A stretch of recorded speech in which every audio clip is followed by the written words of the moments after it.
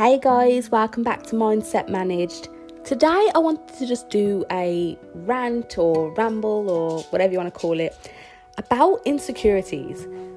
I've been talking all morning about insecurities basically with my sister-in-law, my brother's wife, and we just accidentally, we didn't even mean to, we just got levels deep because there's so much to talk about when you talk about what you're insecure about. And the funny thing is that even before speaking to her, through my Finding Clarity series, which is on my blog, you can check it out, and also through wanting to explore my own, inner issues, emotional problems, all that stuff, I've been analysing insecurities anyway. And a post that I wanted to write anyway for my blog was called You're Not Special, We All Have the Same Insecurities. And I think this is so true. They may manifest in different ways. We may express them in different ways. We might be triggered in different ways, etc., etc. But I think at the end of it, when it all comes down to it, everything's stripped away, we can all suffer with the same insecurities. And this is, for me, things like body image, how we see our outward appearance. It's our intelligence. It's our life choices. It's our wealth and financial success. It's our material wealth. It's our careers, our jobs. These are all things that are very, very common insecurities. And in case you're listening to this so far and you're wondering what an insecurity is, I don't have a dictionary definition or anything, but for me, an insecurity is kind of like an emotional trigger. So if you're having a conversation with someone and they say something that you get offended by, or you get defensive, or you get angry, or you feel shame or sadness, basically a trigger of a negative emotion, it's probably because you have some sort of insecurity to do with that thing, or you've had a trauma to do with that thing, or a bad experience to do with that thing, and that's why you feel triggered. That's why you feel that negative emotion in that moment. And the trouble is, a lot of us aren't aware of our emotions. We're not aware of our emotional reactions. We're not aware of our triggers. And so we're going around getting offended, getting angry, getting defensive without awareness of this thing that's happening to us. And awareness goes a long way to anything in life. It's the fundamental, the foundations of anything that you want to do or how you want to feel. If you're going after a goal in life, if you want to feel better within yourself mentally, physically, emotionally, spiritually, then you need to get awareness. Awareness comes down to basically just switching on the light, having that clear vision of, okay, so this is what I've been doing. This is how I've been feeling. This is what I've been saying. This is what I've been thinking. This probably came from this place, from this person. I feel these kinds of things in this place with this person. It's having the conscious awareness and paying attention to and focusing on the little things, the things that can so easily go unnoticed, but are actually doing a lot for us or against us every single day. And why does this matter? Well, this is all coming down to emotional intelligence, right? I haven't read the book on emotional intelligence, but I have it in my bookshelf, and I will read it at some point. That's by Daniel Goleman, and I recommend that everyone goes reads that book because I believe it started basically the revolution and the understanding of such a thing as emotional intelligence. But I have read other books on emotional intelligence. I've obviously listened to so many podcasts and videos and other books to do with self-help and self-discovery and self-development, and they all come down to this need to understand your emotions, because your emotions, as Mark Manson said, I believe, in The Subtle Art of Not Giving a F, he said in that book that emotions aren't facts. They're not facts and figures, but what they are signposts. Emotions are feedback. It's saying, hey, something's happened here. We need to analyze what's going on in this situation because I'm feeling something. And you don't have to give in to the emotion, but you should honor it. You should recognize that it's here for a reason. It's telling you something. And it is your job, of course, to figure out what that thing is. If it's something that needs to be ignored, if it needs to be accepted, it needs to be let go, then fine, you can do that. But there are some times when you need to take a step back and realize, okay, I keep getting triggered by the same things and I don't like this. I want to stop it. I don't want to feel this way anymore, because I feel that we imprison ourselves in this way, when we lack awareness, when we're going through life without realizing what we're doing, what we're saying, how we're thinking, and how we're feeling. So if we switch on this light, yes, at first it might seem a bit overwhelming. Maybe you'll learn things about yourself that you're not too happy with, definitely, but that feedback, that knowledge is so important. It's telling you this is who you are, this is what you've been doing, this is how you've been feeling, and you've not realized it up until now. It's saying that there's probably a reason for this, and you can address that reason, you can maybe fix that reason, and then feel a lot more free and at peace.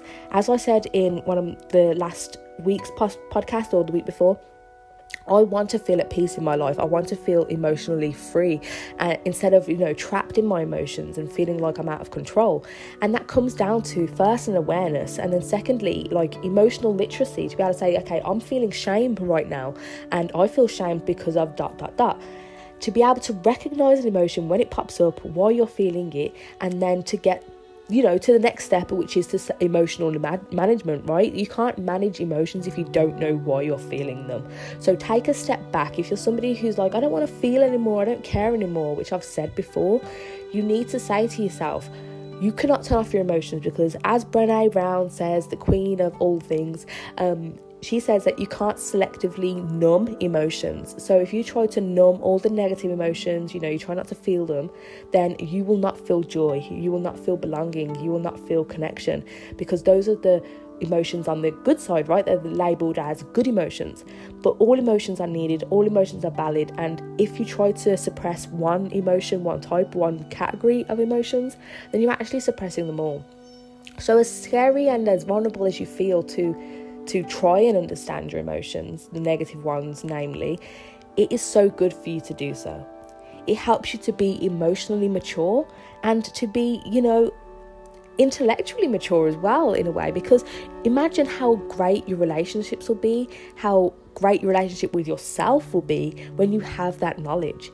Instead of lashing out at your family or your partner or whoever, you might be able to actually step back and say, well, okay, in this situation I feel triggered because what you said reminded me of something that my father used to say to me when I was young, and I hated that he said that to me, and now you've just said it and it's triggering me, it's hurting me.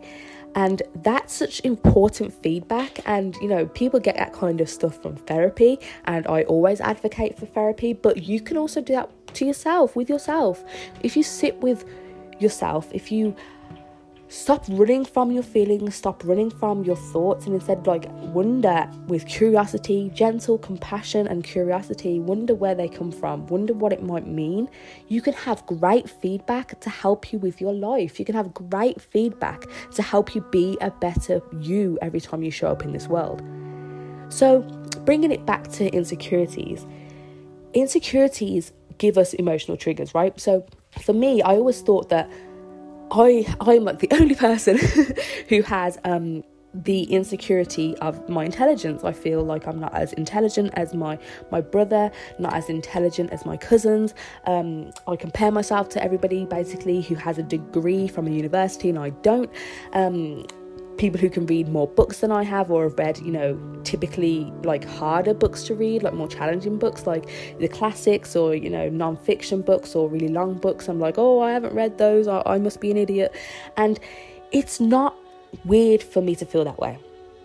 I can't remember what I was watching. It was something on TV, and it was Modern Family, and there was I think he's an astrophysicist or something. I might be getting that wrong. And he was so insecure about his intelligence. He got the planets of Jupiter wrong, and then he beat himself up. He was crying on the couch, and it's like, why? He is such a brainiac. He has 2 degrees. He's a professor. He's done discoveries. He's been published in papers, everything.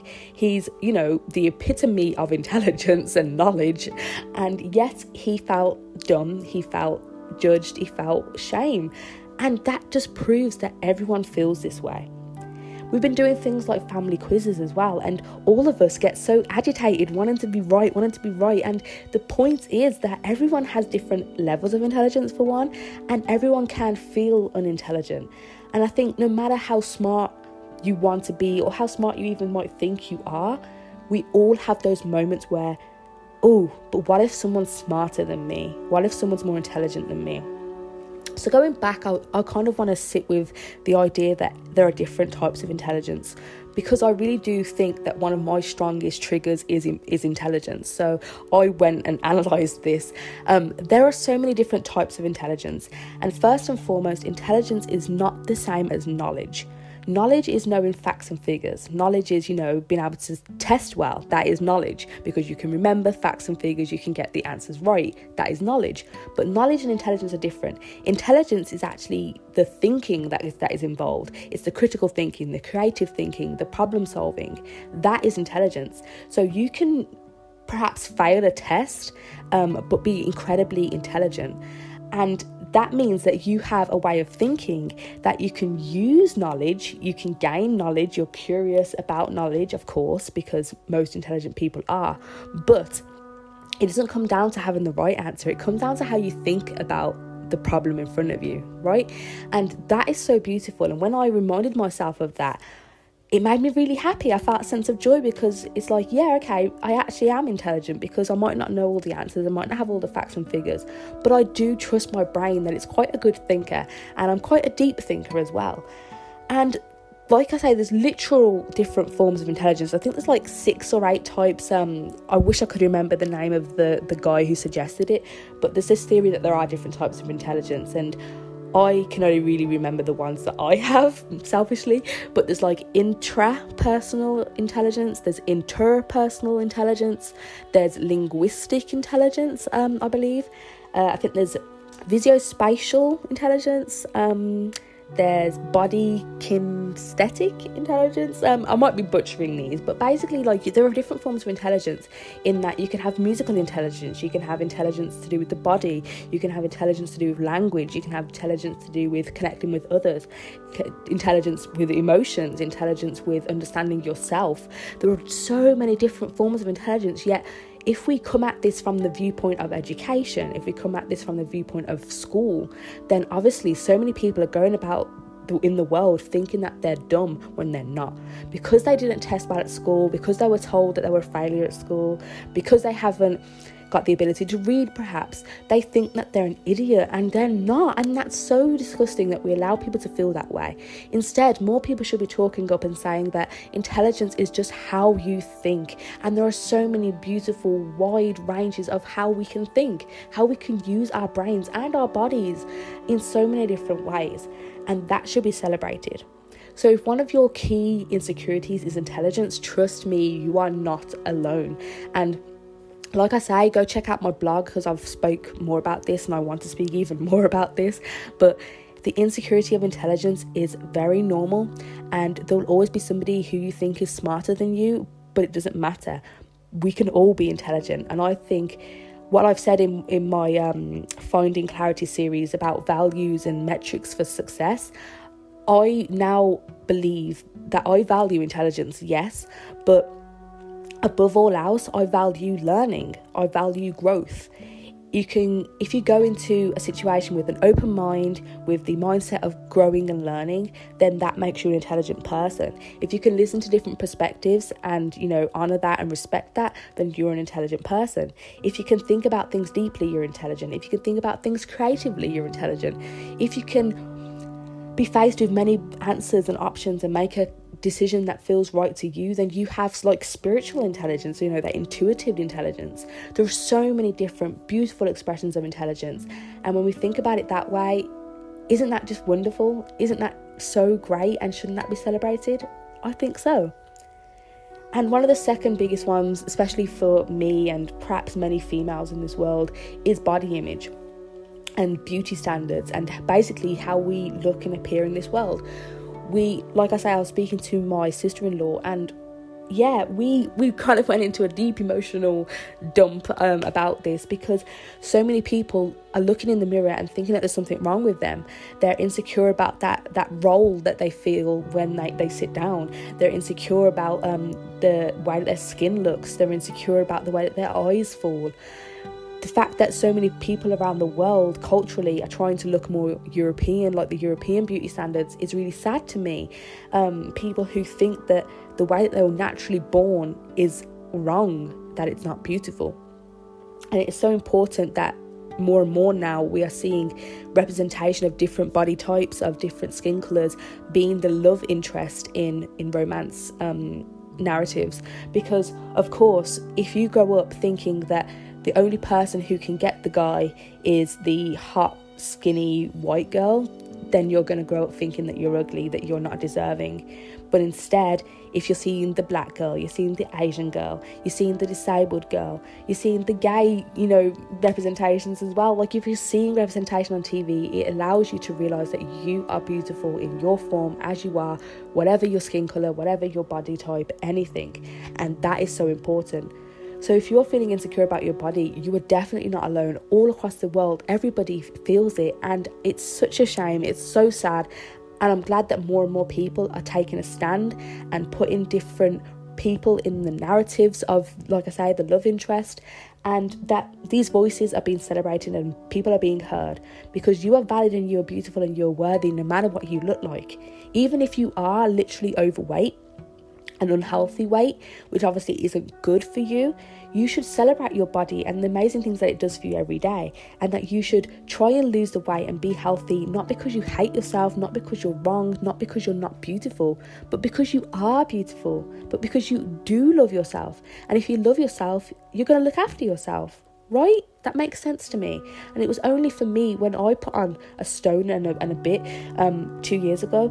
It was only when I stopped hating my body that I actually lost the weight.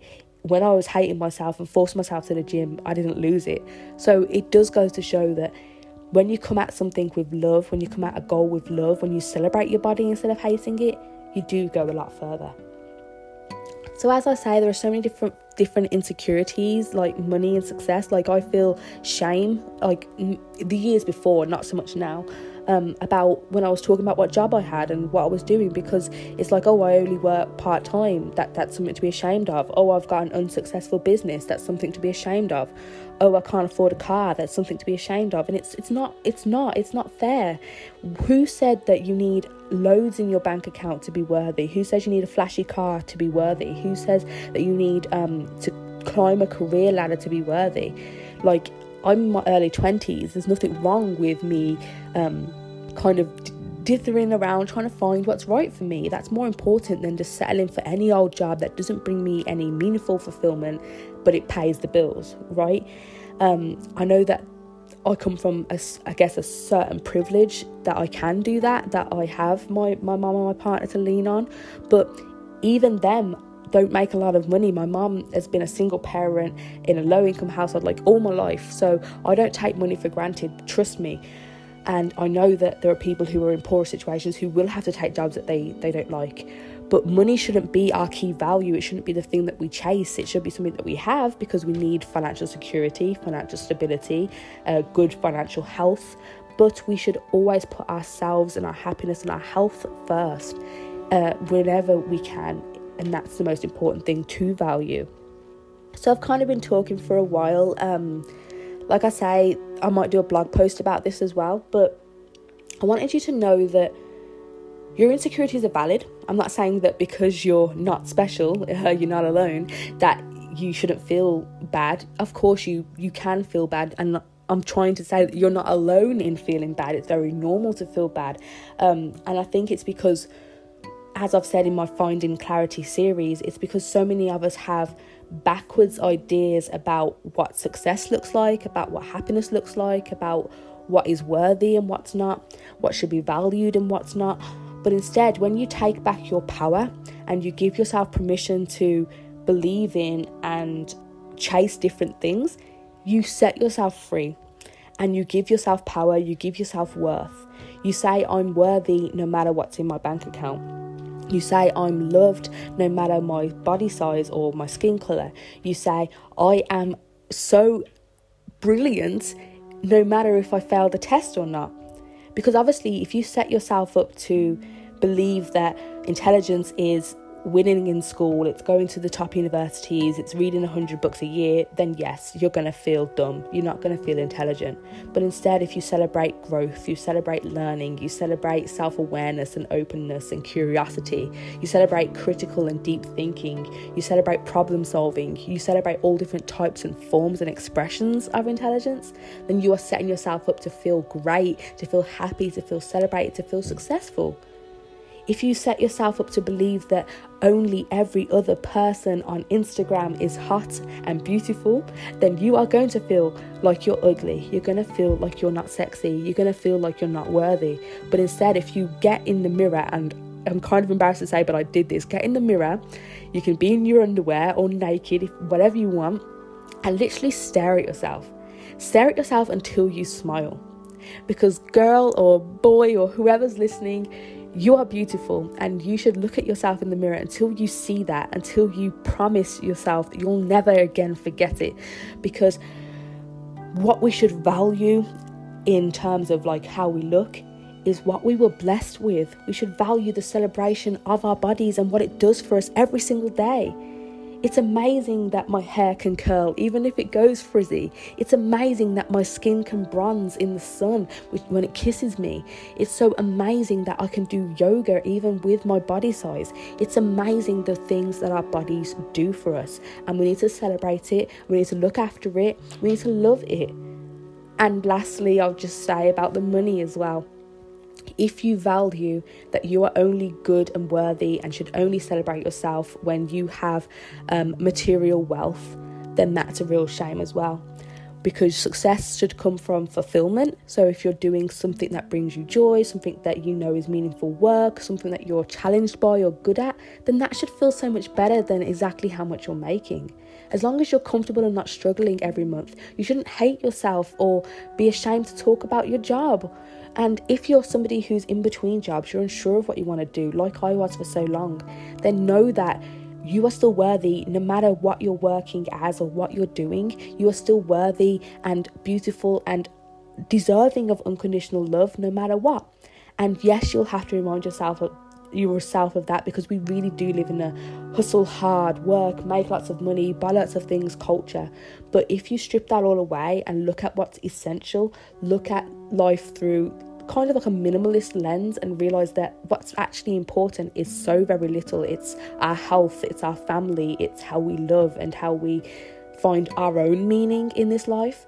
Then you realize that those things don't matter and you are still amazing no matter what. So yeah, that's my rant about insecurities.